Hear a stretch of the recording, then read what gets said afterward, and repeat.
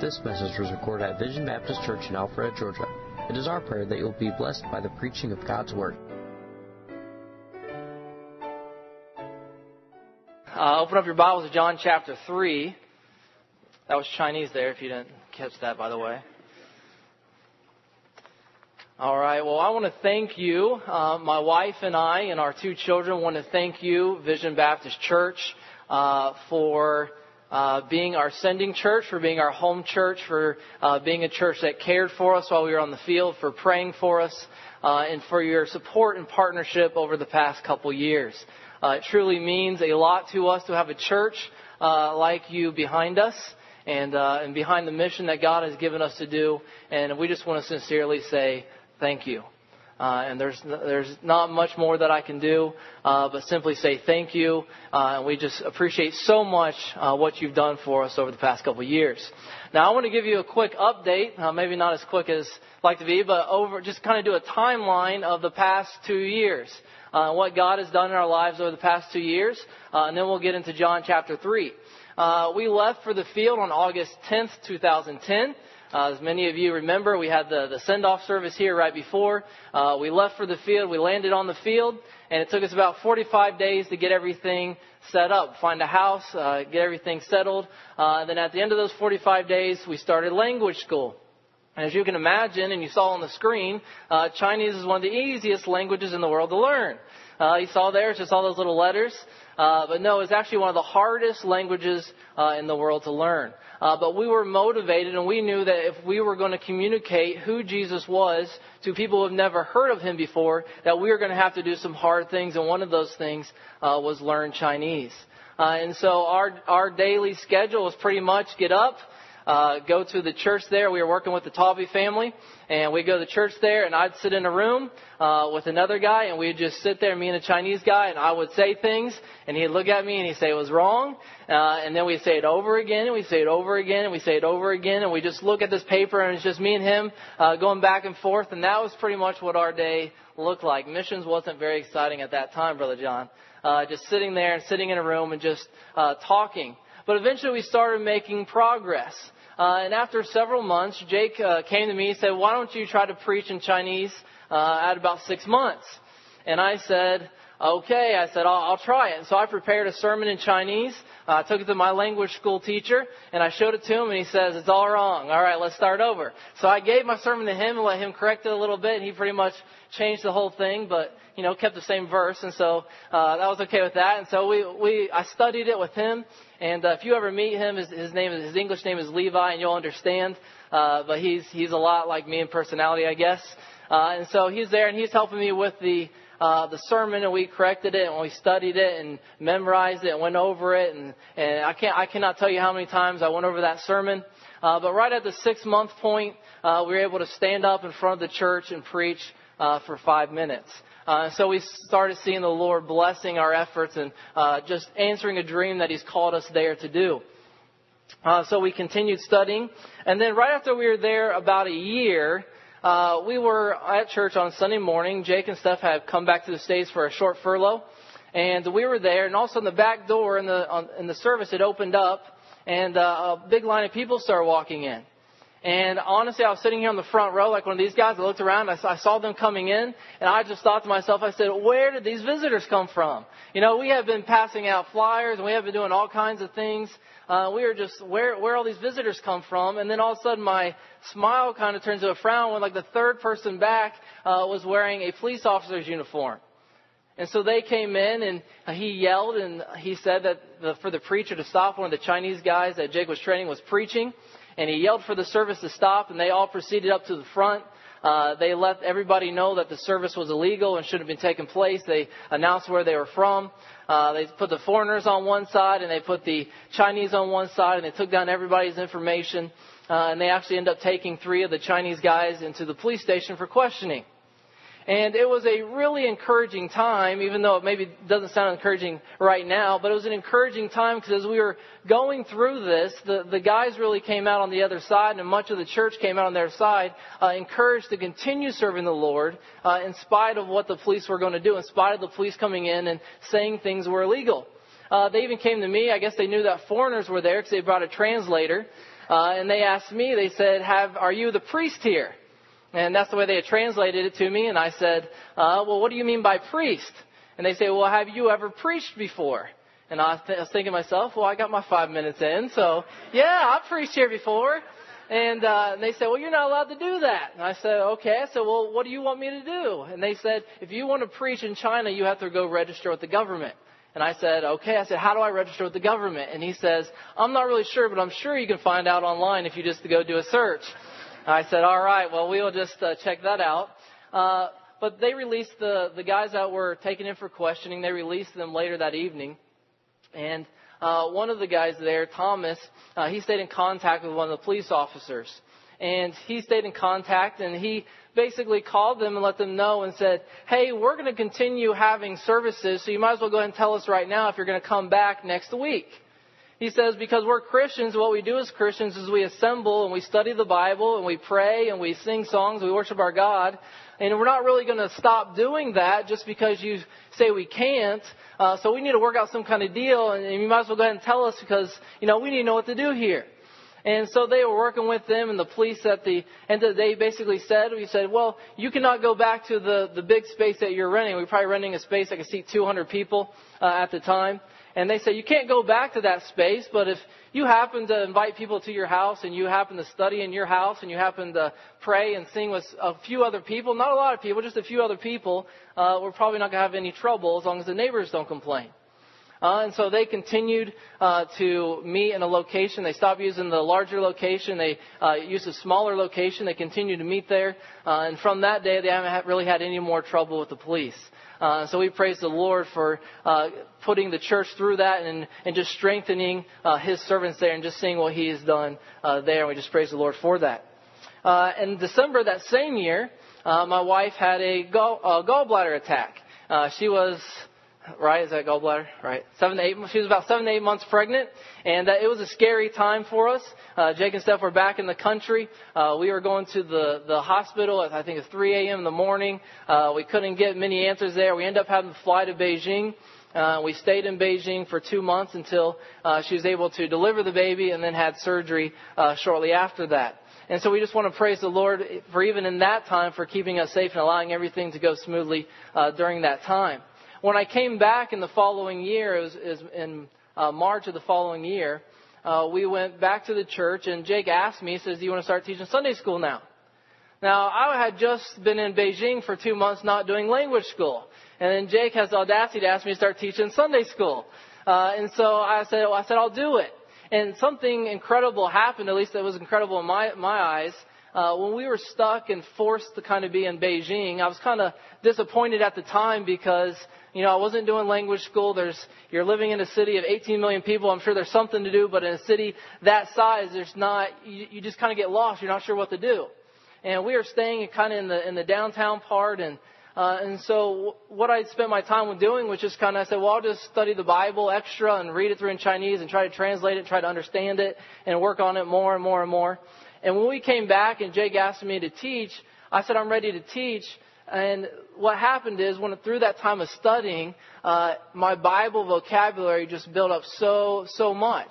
And I had all that in there from all that extra time of study. And so when I was starting to teach, it's like it was just there. I had the foundation from language school before, added with that extra time of Bible. And the Lord used that to help me be able to start teaching Sunday school class. So we started teaching a Sunday school class there. And we saw some fruit from it. We were able to baptize one before we left. And then we were coming to the end of our language school. And I guess that was 4 or 5 months now. We were coming to the end of 2 years. And we knew at the end of 2 years that we were going to break off and start our own ministry or start our own church. But we did not know exactly where. We didn't know where God was leading us at the time. And so we were praying about Harbin, and we were praying about other cities around China. And there was one other city that really the Lord touched our heart on, a city called Dalian. So Jake and I, we took a survey trip. We got on a train. We do things kind of sporadic. We were talking about it on Sunday, and we called and said, can we get train tickets for tonight? And we got on the train that night, and we just headed down there. We went there, and we just surveyed the whole city in a day. We just went everywhere. We got there at like 5 or 6 in the morning, and then we got on a train that night or a plane that night. I forget what we did, and we came back the next day. And while we were there, it was a lot different than the city that we were in. We didn't really sure what to think about it, but we were praying about it, and we were praying about advancing the gospel to the next city. And through the end of it, we felt that the Lord was directing us to go to that city. And so 4 or 5 months ago, we moved to that city. And it was a struggle for us to move to that city. And one of the reasons is because wherever you are in China, you can just feel this great need of the gospel. One of the things in Harbin that almost kept me from leaving is how it's growing so fast. Everywhere you go, you could go to the top of our apartment building, which is about 17 stories tall, and you could count over 100 cranes building new skyscrapers all over the city. And there's just so many people coming into the city and so many people moving there and so many people that need the gospel witness. But then we go to the next city, in a city of 6 million people. And you see the same thing. You see towers and buildings and all these things. You see all these people. And you say, well, somebody here needs to bring the gospel to them. And then we pass all these villages and all these cities on the train going out, just looking out the train windows. And you say, who's taking the gospel there? Who's reaching them with the gospel? And it's just everywhere you go, there's just so much need of the gospel in the country of China. And one of the things that we want you to do in 2014 is come with us on a vision tour. And we want you to see China. We want you to see the need. We want your eye to affect your heart. And if you come to China, I promise you that you'll come back a different person, because China is a place that will change your life. And so I hope you'll sign up for that. I hope you'll come on that trip. But we moved to Dalian, and we got to Dalian, and we were alone. Nobody else was there. We didn't know any other missionaries there. We didn't know any other Americans hardly there. And so we went and we started having Bible studies, and it was really exciting. We had a high attendance of 4 on our first Bible study, me, my wife, and my 2 children. And so it was an exciting time. I forced them to come. They didn't really want to come. No, I'm just. But so we were studying the Bible there, and I was a little discouraged just because we invited some people, and we had maybe one person come here, another person come there, but nobody's coming regularly, and not really a lot of people were coming. And so one day I went out and I said, Lord, I really just pray that you can lead me to somebody that would be interested in studying the Bible, interested in what we're doing here in the city for you. And I remembered in Harbin, I was carrying Bibles that we just bought from a bookstore. And a lady ran up to me. It was right before I went into my apartment. And she said, are those Bibles? And I said, yes, they're Bibles. And she says, do you have a church in your house? And I said, no, I don't have a church in my house. I said, but I do go to a church not far from here. And so we invited her to church. And that kind of, I remembered that happening. And I said, so maybe if I go out and walk around with the Bible and it's just obvious, maybe it'll happen again. I'm not sure if it would. And so I went to the university where I'm studying, continued studying Chinese at a university. And I started walking around campus just with a Chinese Bible in my hands. And I walked around for about 2 hours. If you don't believe me, you can look at my Nike GPS app and you can see the little trail that I walked there. And I walked around and didn't meet anybody. Nobody came up to me. And I'm like, man, this probably wasn't a good idea, you know. And so I'm going back to the taxi. And as I'm walking to the taxi, there's 3 guys over to the side, and this one guy, he's kind of doing this double take. He keeps looking back over at me, and I said, all right, I'm going to talk to him. So I make it over there, and he says to me in English, he says, is that a Bible? And I said, yes. I said, are you a Christian? And he says, yes. I said, well, do you go to church anywhere around here? And he says, no. He says, I don't go to church here. He says, I've been here for about 2 years studying in the university, and I can't find a church. And I said, well, would you be interested in studying the Bible? Would you be interested in going to church? And he says, I'd be very interested. And I said, well, we're having Bible studies at our house right now, but in the future we want to start a church if you want to come. And so we exchanged numbers right before we left, and then he started coming, and he invited somebody else to come. And so we started studying, and we studied through salvation, and he was saved. And we studied through baptism, and he realized he wasn't baptized. So we took him out to the ocean, and he got baptized in the ocean. And then we continued having Bible studies, and they wanted to bring more friends, but our house was a little bit too far. It's about 45 minutes for a bus ride to get to our house. And so they said, well, if we have something closer, we can bring more friends. But until then, we can't really bring a lot of friends. And I said, okay, well, let's rent something closer to where you live. And so we went out, and we were out looking for a place to rent, an apartment, something close to their school. And as we were walking, I was walking with 2 guys, and we came to a spot. And just about 3 weeks before that time, I was walking over there, and the Lord just brought it back to my mind that I was there praying and asking God to do something great in this city. At that time, I had no idea where I was. I was just kind of surveying the city, just walking around by myself. And I remember at that time, I was praying that God would do something. Now there's 2 guys here helping us to look for a location to rent to have Bible studies near the university. And we just saw God do some amazing things, just answer so many specific prayers for us. We found a place, we rented a place, and then they started inviting their friends. We started having Bible studies on Tuesdays, on Sundays. We did an outreach on Fridays, and they would just bring their friends in and by the dozens, and we'd have a good time. We'd give them free Bibles if they didn't have a Bible. We'd talk to them about the gospel. We'd teach them. We saw one that got saved, and we have many who are considering Christ who haven't made a decision yet. It's a little bit different maybe in China than it is here. Most of the people that probably come to our church, at least at first, aren't Christians. They come and they're maybe interested in learning about Christianity, but they're not Christians. And we even had people that come. They were helping me give out gospel tracts. They were helping us give out invitations to the church. They were pretty much looked like a church member, but they weren't Christians yet. And we constantly have to remind them, you're not a Christian by participation in the church, but you're a Christian by faith in Jesus Christ. And so we're going through and we're studying them. And we told them, we said, when we come back, we're going to start a church. And if you want to come back and you want to help us, that's what we want to do. So by the end of our 4 months there, 3 or 4 months, however long it was, we were able to find a strategic location to start a church. We were able to get a list of contacts to invite when we go back. We were able to mobilize one man who is interested in helping us start the church. He's going to help us with the music and things like that when we go back. So we're excited to get back in March, Lord willing. And I just ask that you continue to pray for us and pray for God to do a great work there in the city of Dalian. Now open your Bibles to John chapter 3. John chapter 3. And as you're turning there, a pastor in Ohio asked me, he said, what's a better way that we can partner with you in the new year? When I was coming back, he asked me this question. And I said, after my long experience of 2 years on the field, I said, the thing that really impacted me the most really is prayer. And I said, people praying for us and letting us know that they're praying for us and really spending time in prayer, that has really impacted us. And I said, the thing that can maybe move that to the next step, I said, is getting involved or knowing more about what's going on in our ministry so that you can pray more. So you can pray more specific. And you can do that through, on the back of our prayer cards, we have email addresses, we have phone numbers, you can subscribe to our blogs, and we try to keep people updated. But through knowing that and through knowing, hey, this person's coming to your church, and I can give you a name, and you can pray for them, and you can intercede on their behalf, and you can help us, and you can labor with us, even more so in this year through prayer, and we can see God do something great.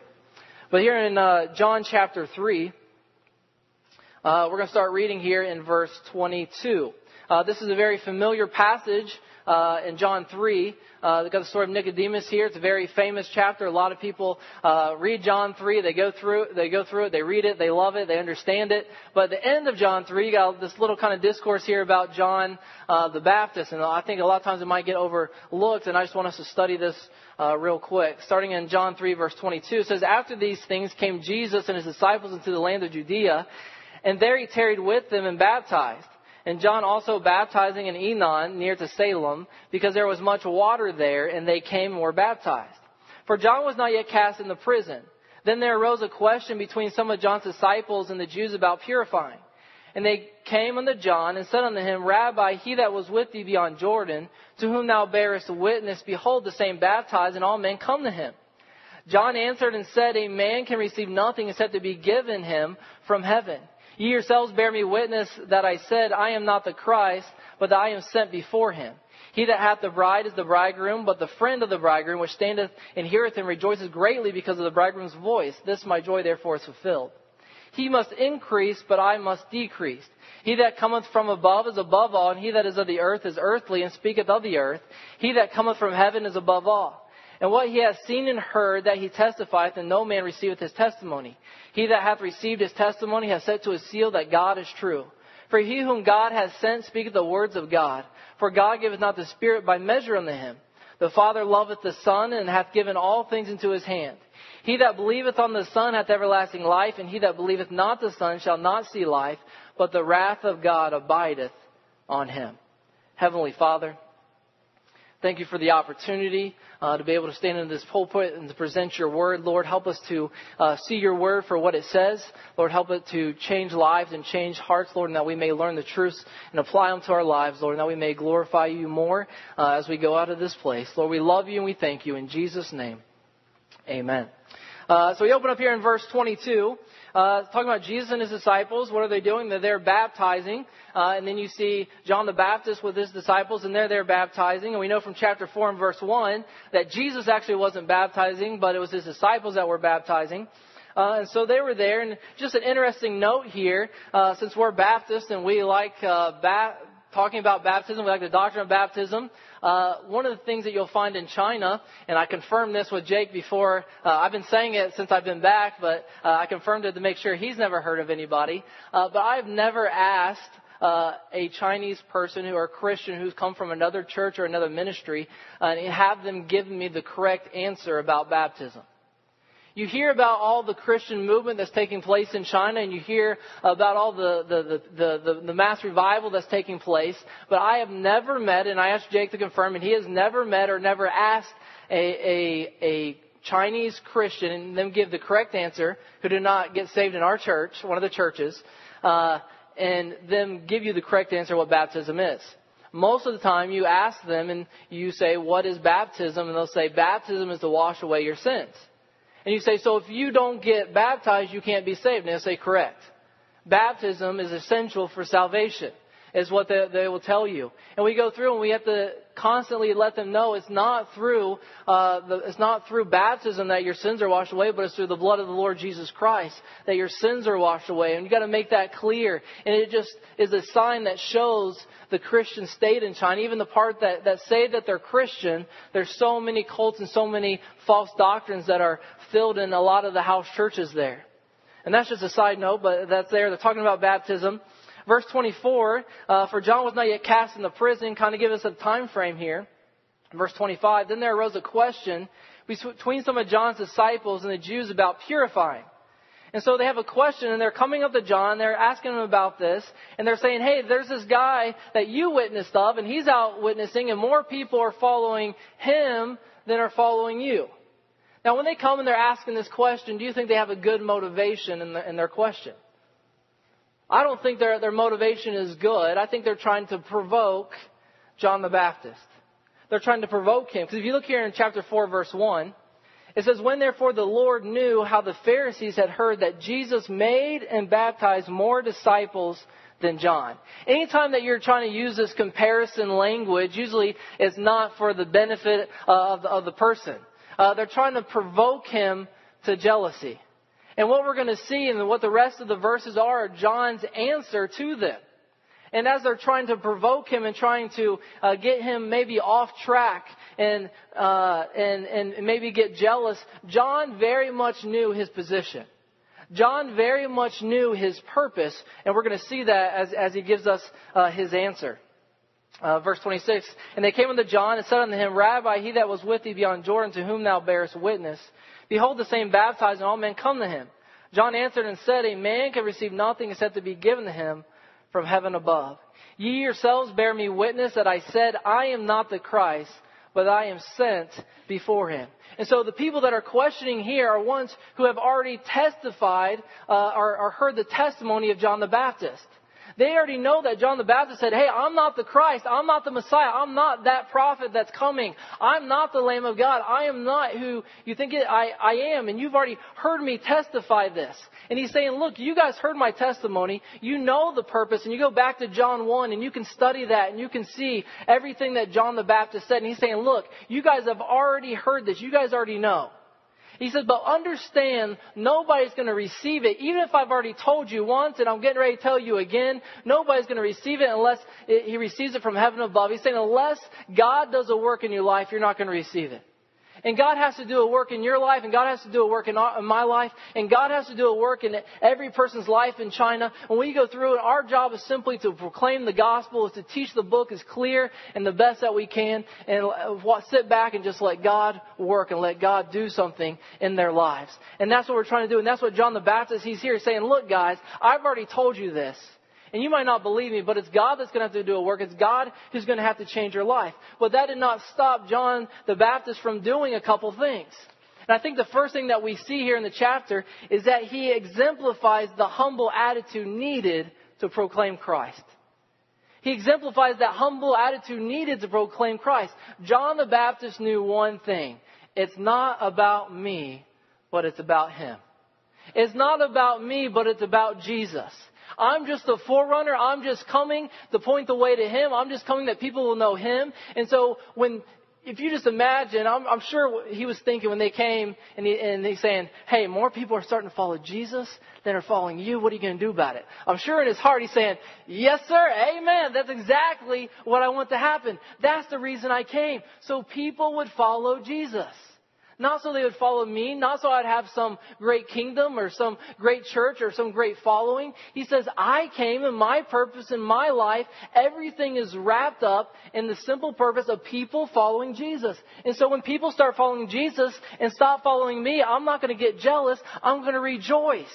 And he gives an example there and he says, hey, when you go to a wedding, he says, is it about you, the friend, or is it about them? And so when you see what's taking place at the ceremony, you rejoice because you see it happening. You see two coming, you're a friend, you're watching it on the outside. And he's saying, hey, when you see a sinner and you see Jesus and you see them coming together, he says, that's the purpose. And as a friend on the outside, I rejoice when that takes place. I rejoice when the sinner follows Jesus Christ because that's the purpose. And as a friend, somebody who's already experienced that, I rejoice and my joy is fulfilled when I see that take place. And when you hear of conversions in China, you hear of conversions here or in India or anywhere around the world, your joy should be fulfilled. You should rejoice in that because that's exactly what you're there watching. When you are sitting here and you're praying and you're seeing the ceremony take place all around the world, and you see a sinner get united with Jesus and you see it taking place, your joy should be fulfilled. And you say, that's exactly what we're here for. That's exactly why I spent last night in prayer. That's exactly why I share the gospel. That's exactly why I teach the Bible. That's exactly why I come to church. Because you see it taking place. And John, he says it so clearly in verse 30. He must increase, but I must decrease. He must increase. Jesus must increase, but I, John the Baptist, must decrease. Jesus must increase, but I, Mark Tolson, must decrease. He says it so clearly and so simply. He says, I must decrease, and Jesus must increase. And it's very easy in China for Mark Tolson to increase. Not necessarily just in weight, as you see, I did decrease a little bit.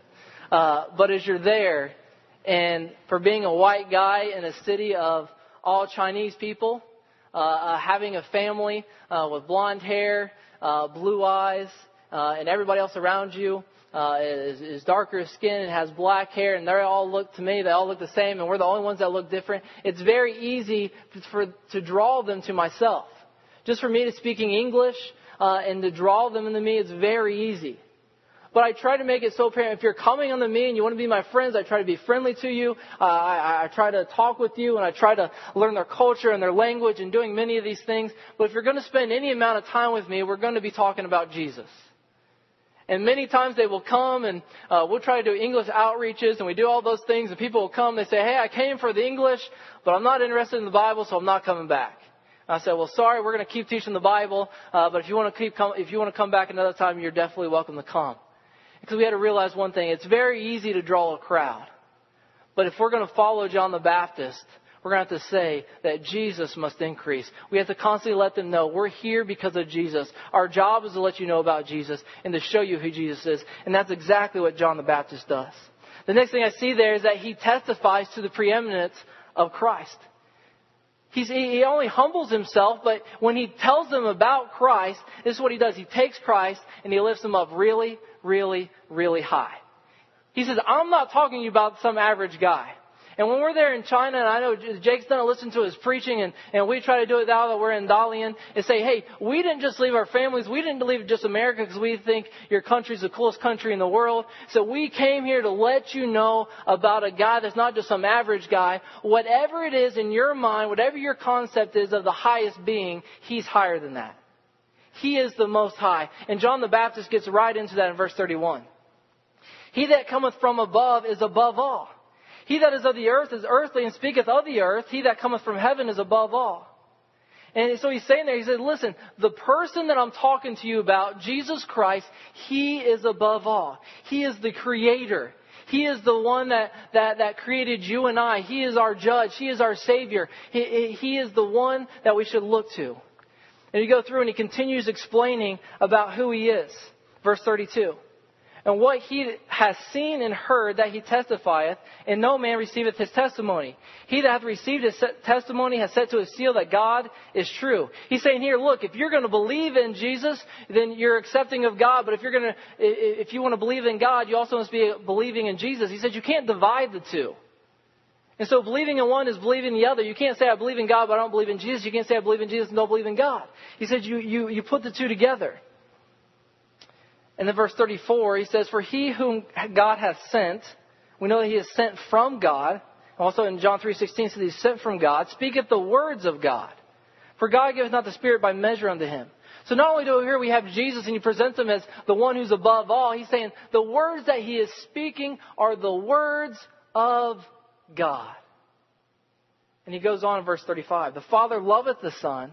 He shows us that relationship between the two, him being the Son of God, and hath given all things into his hand. You understand what he's doing here? He's saying, look, the person with all authority and all power in their hands is Jesus. The person who speaks the words of God is Jesus. The person who is above all is Jesus. Listen, I'm talking to you about a guy named Jesus. He's just not an average Joe. He's just not another God, but he is the God. He is the one that has all authority and power. And I want you to see him as high and lifted up because that is who he is. And when we speak of Christ, we speak of him in absolute terms. You say, well, what does that mean? Well, you have absolute truth. We'll simply say, somebody can say, this is wood. And you say, no, I think it's steel. And you can say, well, you can think it's steel as much as you want, but it's wood. No matter what you say, it's always going to be wood. Now, if I ask you, I say, is it hot in here? Is it cold in here? So a lot of people say it's hot. Other people say it's cold. Other people say it's just fine. You all would be correct. It's relative to you. But when we're speaking of Christ, we don't speak in relative terms. We don't speak of, oh, it might be true for you and it may be true for you in this part and you can make this up. No, we speak in terms of absolute truth. And so when we take a Chinese person and we take them studying through the book here and we say, look what the Bible says about Jesus. It says he's above all. It says he's speaking the words of God. It says that all authority and power is into his hands. It's rather, that's 100% true, it's 100% false. So you rather can reject it or you can believe it, but you have to consider it. And you have to go through and you have to consider when somebody makes that absolute claim to see if it's true or if it's false. And with so much going on in China and so many things that take place inside the country and so much Christianity and cults and things like that happening around and so many people wanting to get in and see people converted to what they believe, we try to teach them there. And I try to think of what is a question that they would be asking. When somebody hearing me preach the gospel for the first time, after they get done, what are some things they're asking? What are some maybe things we can say to help them to understand that what we're saying is a little bit different than what everybody else is saying? And so I try to get them, and I wrote down some things. I'd say, Christianity never asks you to serve man, but to serve God. Christianity will never ask you to serve man, but to serve God. And you see that in John the Baptist. He never asked him to serve himself. But he's saying, hey, you need to follow the guy I'm telling you about. You need to follow the true light. Christianity doesn't ask you to put your faith in man, but faith in the God-man, Jesus. The God-man that we're talking about is something that nobody else in any other religion can understand. Most religions around the world have a man or a succession of men there to follow or even worship, but Christianity isn't so. We worship the one true God. In Christianity, God uses men to accomplish His purpose, and He does so through men denying themselves so they can show Himself strong and the one worthy to be praised. He is going to use men. He is going to use people like us, and He's going to use His church. But He's going to do it in such a way that people will see that He is the one worthy of praise, not us. And you read through John the Baptist's life and you say, he's really not the guy worthy of praise here. It is Jesus. It is Jesus. And I say, if any preacher doesn't lift up Christ like John the Baptist, stay away from him. Stay away. And we had that happen right before we left. We had a cult come in, and they started talking to some of our people, and they were meeting with them outside of our Bible study times. And they didn't tell me at first, and they were meeting, and they got really confused. And finally they came to me, and they said, "Hey, this guy's been talking with us, but everything that he says is different than what you say, and we're not sure what to do." And I say, "Well, is he saying that salvation is faith in Jesus Christ?" And they say, "No." I say, "Well, is he saying that we should believe in the Bible?" And they say, "No." Saying, "Well, what is he saying?" And he turns all those things away, and we end up meeting with them. And I didn't want to argue with them, but they came and they were trying to argue with me. And I just took them. I said, Galatians 1. I said, according to the Bible, there's only one gospel. And I said, well, what is that gospel that Paul's describing there? In Galatians 2, he explains what the gospel is. It's faith in Jesus Christ. And they looked at me and they said, "We disagree. That's not what the gospel is." And I say, "Hey, you can come to church. Maybe you believe, maybe you don't believe. But if you're coming here and you want to know the truth and you want to know about that, and a person is not lifting up Christ, stay away from them. Because it's not biblical Christianity in any means of the term, however you want to say that." So he lifts up Christ and he takes him really, really high. When you and I witness and we tell others of Jesus Christ and who he is, you need to make sure to take him and lift him up in his rightful position and say, "Hey, I'm speaking to you about Jesus." And when you say that, they should understand who he is and explain those terms. And finally, he tells the necessity of believing in Christ and the consequence of rejecting him. Verse 36. "He that believeth on the Son hath everlasting life, and he that believeth not the Son shall not see life, but the wrath of God abideth on him." He brings it down so simple. He says, if you believe in the Son, you have life, and if you don't believe in the Son, you don't have life. Now we know that a person needs to understand that they are a sinner and that every man has sinned and is under the power of sin. And you go through Romans, you guys are studying in Romans and Trent preached, and you understand that we all have sinned against a holy and righteous God. And that there is none that seek after God and there's none that do any good. And I would go through and we're studying there and say, well, the Bible says there that no man does good, but I do good. And that got me thinking for a minute. I said, well, I guess you might be able to do good, but the Bible says you don't do good. So what's the answer there, Brother John? And so we're talking about it, and I was trying to think about it, and I just said, well, really, you don't do good. I say, if you took this bottle of water here, I said, this bottle of water is 100% good. And I said, you can drink it, and it's not going to do any harm to you. It's going to be helpful to your body. And I said, but if you took a small drop of poison and you put it into the water would be contaminated. But I did not take any of the good water out. All of the good water is still in there, Micah. I didn't take any of it out. Do you want to drink it? You say, no, I want to drink it because you added some poison. But even though all the good water in there, if you gave it to a plant, it would be helpful. All that good is still in there. If you add that drop of poison, it ruins all of the water.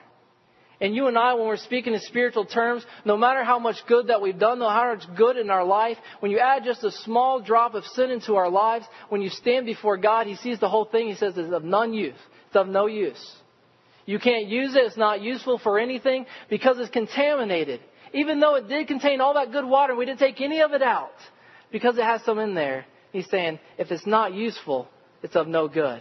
And so you can't do any good in God's sight. And we go through and say, look, you have failed, you have sinned, and before God, you are a sinner, and He's going to judge sin, and the price of sin is death, and one day you will die, and one day you will go to a place called hell. But there's hope. There's hope that's presented in the Bible. Not only does it bring this message of condemnation, but it brings a message of life. And he says here in the verse, he says, the difference, the dividing factor between the two is faith in Jesus. If you have the Son, you have everlasting life. If you don't have the Son, then the wrath of God still abides upon you. But he says there's a way out, and he makes that way through Jesus. If you will trust in him, you believe that he died on the cross and he paid the price for your sins and he rose again from the dead. And all we have to do is simply believe in him. And we believe in his resurrection power, that he did rise from the grave, and that everything that he said was proven to be true, and that he has all authority and power to save us. And we trust in him, and we become a new creature, and he changes our lives. And so what's the difference between an unbeliever and a believer? An unbeliever and a believer, they both are sinners and are found guilty, but a believer hears the truth and receives it. An unbeliever hears and doesn't receive the truth. A believer's sin is already pardoned, but an unbeliever is still in their sin. And so this evening, where do you find yourself? Do you find yourself in the believing category, or do you find yourself in the unbelieving category? And it would be a shame for us to go to China and present the gospel to hundreds of Chinese people and let them hear a clear presentation of the gospel.